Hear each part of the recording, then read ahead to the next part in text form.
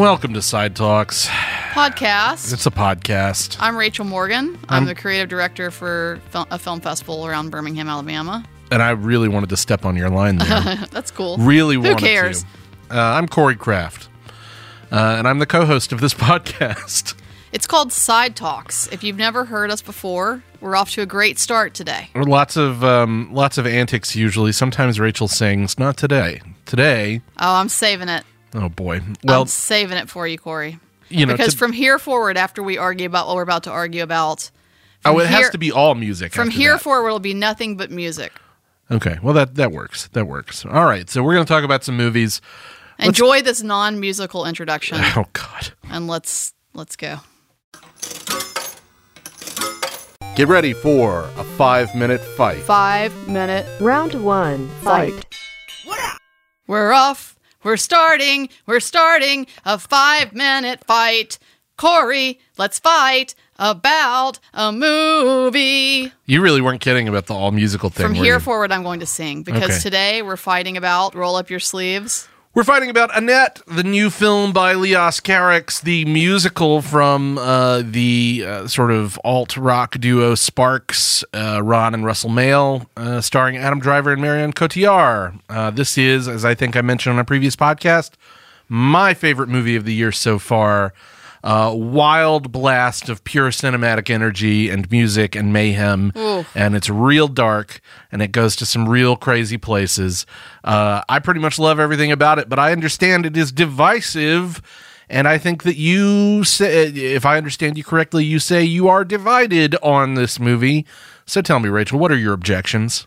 You know, as I mentioned to you before we came into the studio today, I am not fully hating this film. Yeah. So I'm not going to come, fast and hard at the whole thing and say flush it down the toilet. I'm just mostly being a bit of a devil's advocate and a bit of a contrarian. But overall, this film doesn't deserve to be on the best films of the year list, and I know you're going to put it in the fucking canon. So I'm bringing it. I have a lot of issues with this film, one of which is I can't stand a musical in which people sing every little thing just ridiculously to no end, like I'm walking, I'm talking, I'm walking, and I'm talking, it's and a rock I'm singing. Opera. It's dumb. And then, so there's that. That's my main issue. But I've got a secret weapon up my arm. Okay. And the secret weapon up my arm is this. Because I actually like the way this thing begins. Uh-huh. I like the first 5 minutes. I was like, oh, okay. And I like the Sparks brothers. You know this. I like Sparks. And you know that I'm a fan of when things get a little dark and weird in the musical sense and people. But what I'm not a fan of is films that are an hour too long. If we were talking about one, oh boy, we could discuss that, but we're not talking about such a film today. But continue. But the secret weapon I have up my sleeve that's going to win me this fight is this, and it's a spoiler alert, kind of. Uh-oh. Spoiler alert: the baby is a fucking puppet. And it's great. The puppet rules. I know they wanted to save a bunch of money on casting an actor. I know they wanted to save all that meddling little, we've got to get a tutor on set, and kids are, don't ever work with kids and animals. So instead, we're going to get a puppet. So praise the producer for finding a penny to pitch, but it's a fucking puppet. And I think the puppet is probably more expensive than a child would be, but I hear you. If you can't get that I'm joking a little bit here, then I don't know where to begin. I don't even know where to start. And if you took Annette completely seriously, I don't even know where to start. There are some funny moments in this thing, and at moments the puppet is funny to me. But I got to a place where I was like, I'm not buying it. not buying it. It's too much puppet. This is the thing. Annette, # too much puppet. No, not enough puppet, if anything. Whoa, okay, you're really going to try to stand on that hill? The puppet Sam, hill not is the hill puppet. that I will die on because I love the puppet. I love the thematic importance behind the puppet. Adam Driver's character, Henry McHenry, just doesn't see his daughter as a person. And so the puppet sort of stands in until a very key point near the end of the film. I got it. It's just neat. I mean, I just think puppets are neat. What do you want me to say? It's a neat puppet. It's really like kind of cool how they operate this puppet, and it's just a dash of like weird energy in a movie that, well, admittedly is otherwise all weird energy, but still, I mean, when the puppet shows up about an hour into the movie, I was so fully on board by that point. I was like, yeah, puppet, why not? This might as well happen. This is great. We're going to be singing. We're going to be, dancing sometimes. We're going to be screaming puppets. at a stand-up audience, and we're going to be chilling with a puppet who gets airlifted by drones on top of a giant floating inverted pyramid at the Hyperbowl with an announcer telling the audience that, let's not forget she's just a baby when she's supposed to sing, which is just a hilarious moment in a really, really fantastic movie. I mean, everything about it is just so wildly imaginative and inventive and surprising, and the performances are that way too. I mean, everything about it is whether you like it or not, and I understand why somebody wouldn't like this because it's insane. You've certainly never seen anything like it. I don't dislike this film because it's insane, and I admit it's a little insane. The insanity is actually pretty much what I like about it. I do visually, it's interesting to look at times it's beautiful, at times it's not so beautiful, but it's still interesting. The locations are great. I do like a lot of the premise to the film, and I'm not going to even argue about the performances, even though, once again, if you've ever seen Adam Driver in a film, just stop for a second and think about that performance, and you can apply it to this film as well. Mm-hmm. Just hold your horses over there. And but the thing is too damn long, and when it's that deal where it's like, if you're going to do this, you've got to do it so efficiently. In order for that puppet to work, I need less puppet. I really do. It's an interesting choice. It's a choice that gets beaten over the head. My other issue with this film, other than just a really non-efficient and what I would consider kind of sloppy runtime, and then a lot of the musical choices are bad. The other thing is, I think, yes, there's some decent music in this, but there is mostly bad music in this. Oh, disagree. And too much. I mean, a little dialogue never hurt anybody, and I appreciate the commitment, but it's not a full commitment. So give us some more dialogue, and then on top of that, I think the comedic, the times when the sort of these long comedic performances that we have from, and I'm putting comedic in quotes here, in air quotes, but these long comedic performances from Adam Driver's character, I think are often misguided. Not completely, but I think they're often misguided, and that and the puppet got a lot of eye rolls from me. I disagree. Okay. Here comes Sam. Sam is going into the booth. If you like the singing I'm doing right now, you will like Annette, and you will watch it on a monitor, television, or a theater. Possibly several times. Do we have Sparks in the studio? I don't know, Sam. Are you talking into a microphone? So may we start, as they say. Okay, so Rachel says it's too long. Gotta give her 10,000 points for that. You cannot disagree with that. But Corey says it's his favorite movie of the year, and it might be mine too. As Corey says, it's a rock opera, and sort of it's supposed to be weird. The puppet is super cool. It adds that sort of extra surreal layer to what is already a very fake sort of parody of a musical. And I am fully in support of Corey here. It's bizarre and imaginative, and you really haven't seen much else like it. And also, Adam Driver is physically there, at least. Hashtag not enough puppet. See, Sam likes the puppet. Well, I don't know what to say here. I like the puppet. I don't know what to say here. Brad, have you seen this thing? Oh man, I've got no support here. I don't disagree with the list of adjectives that both of you have mentioned. I just would like to add some other ones, and that's eye roll worthy, annoying, overdone. I thought you said you couldn't find the words. Too smart for its own good. And the weird I like, but it could be weirder, honestly. Well, if you don't know what to say, remember, you can always burst into song. Oh yeah, you can. You definitely can. Oh boy. Where is this thing again? On Amazon.com? Amazon Prime. Oh. Check it out. It rules.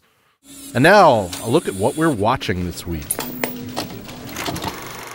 Oh man, what are we watching, Corey? Let me tell you that if you remember from the podcast live situation that we did, one of the episodes we brought back Kyle's Corner, which was lovely. Yeah. And my girlfriend was super inspired by Kyle's Corner.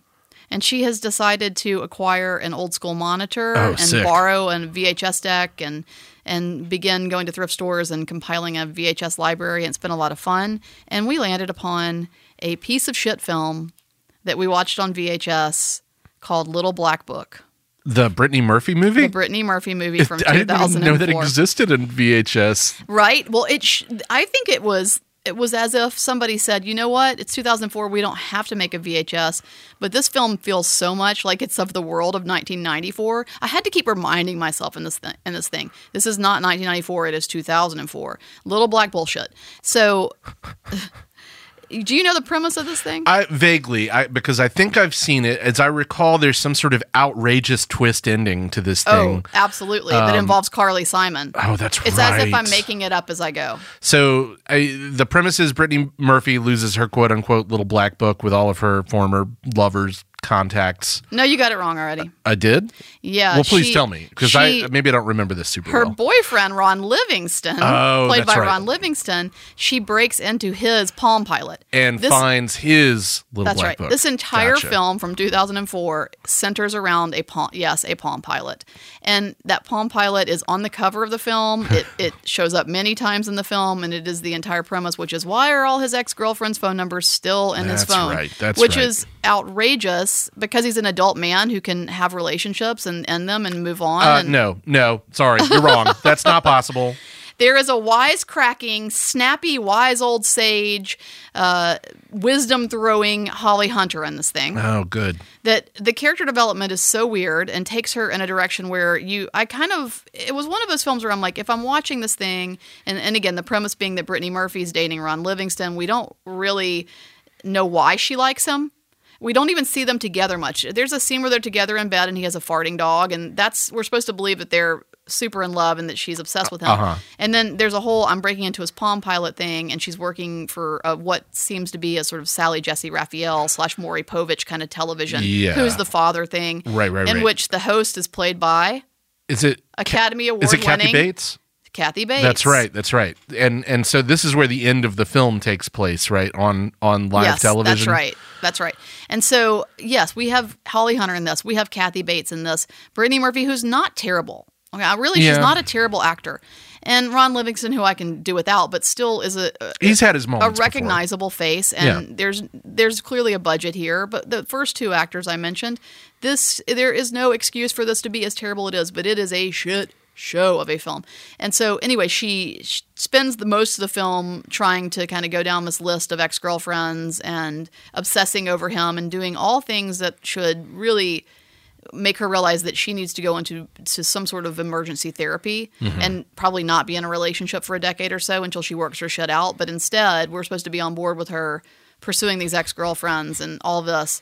And what's odd is, again, the character development is such that there's no relationship development whatsoever. We don't ever really see either one of these two human beings in this relationship evolve.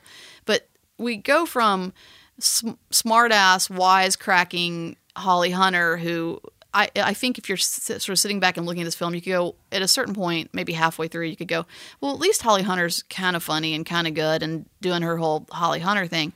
But then she takes a sharp left turn and all of a sudden is somehow a villain in this thing. It's nasty. I don't remember that at all. I did doze off here and there because, this is a tough one, y'all.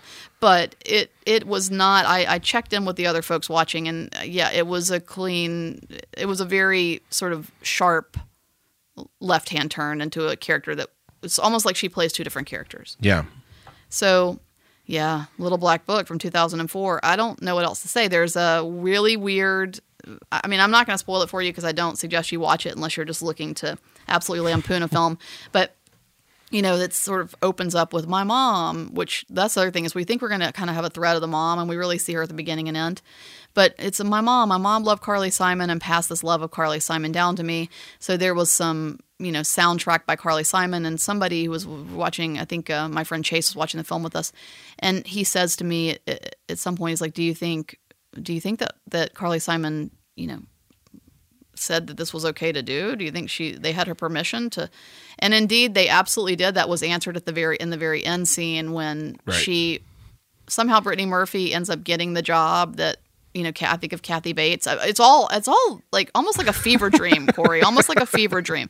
But as she's, to be just as implausible as you can possibly be, as she's telling her mom she's landed this big job, despite her really kind of shit behavior, the door opens and it's, "Hi, I'm Carly Simon. I'm looking, I'm about to be interviewed by somebody here at the studio." And she faints, and then the mom faints when Carly gets on the phone with the mom. And anyway, it ends with a very odd freeze frame. Again, spoiling it for everybody.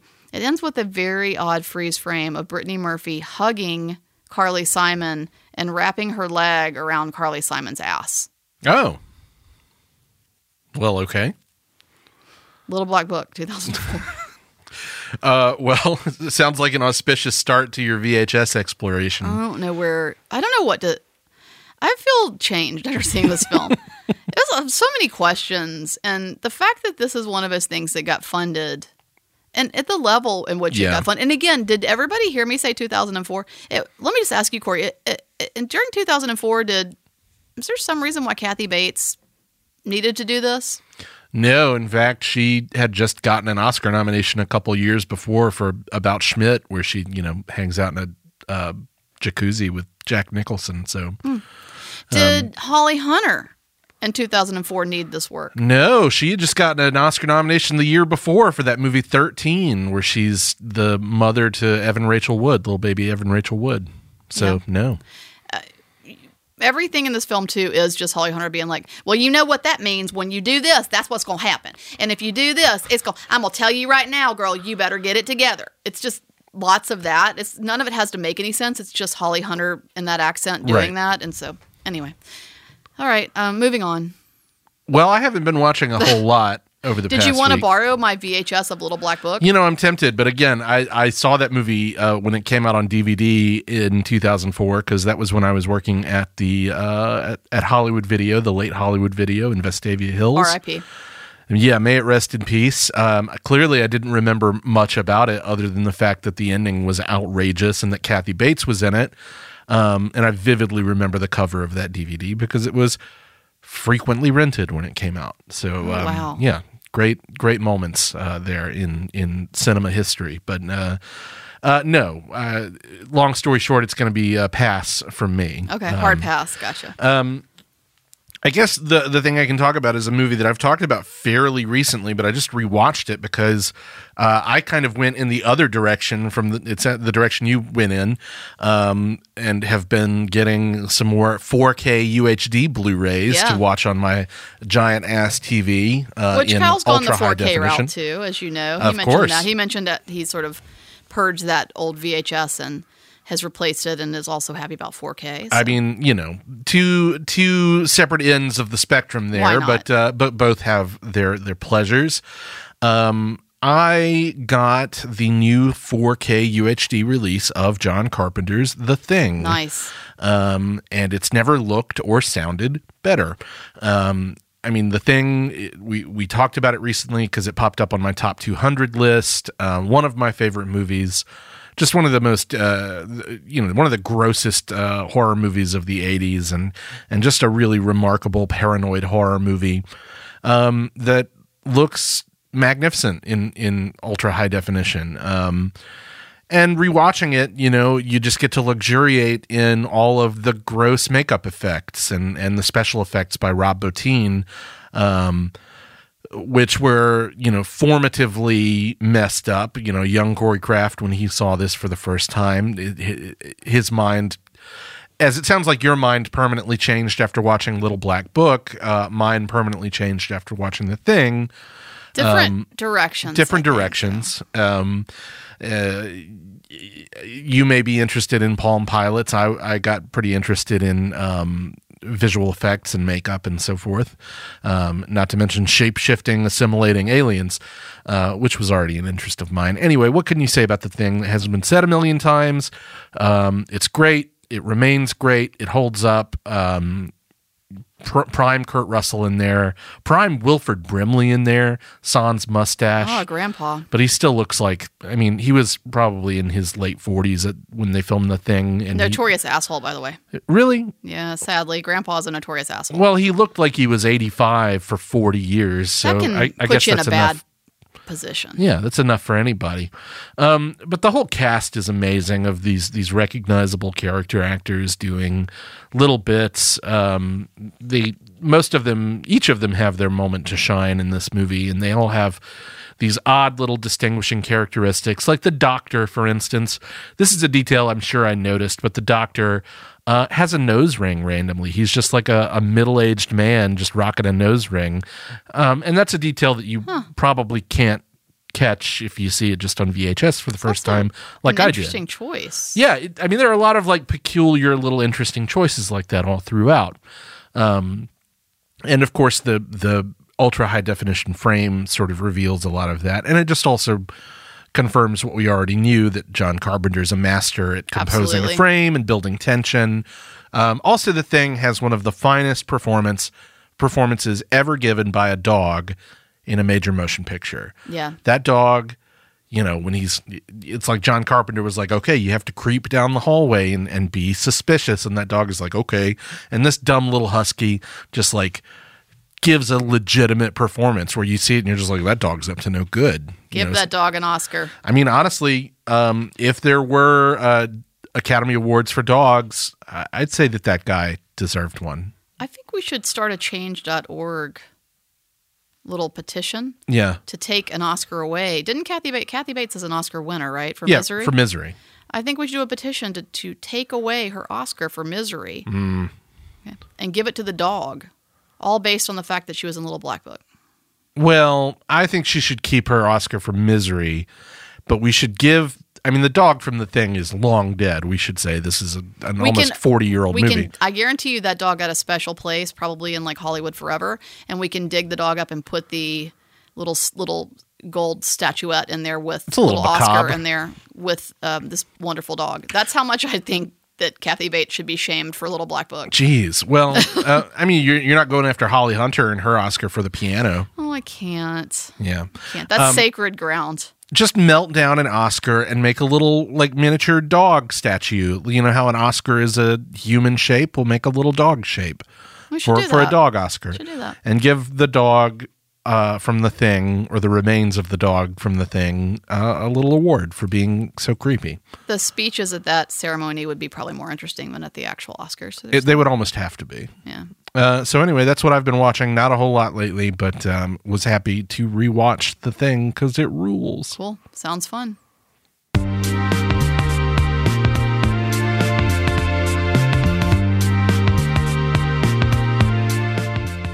Thank you for listening to Side Talks. We're your own personal cinematic Mohawk and Daffy. Okay. You know what that is, right?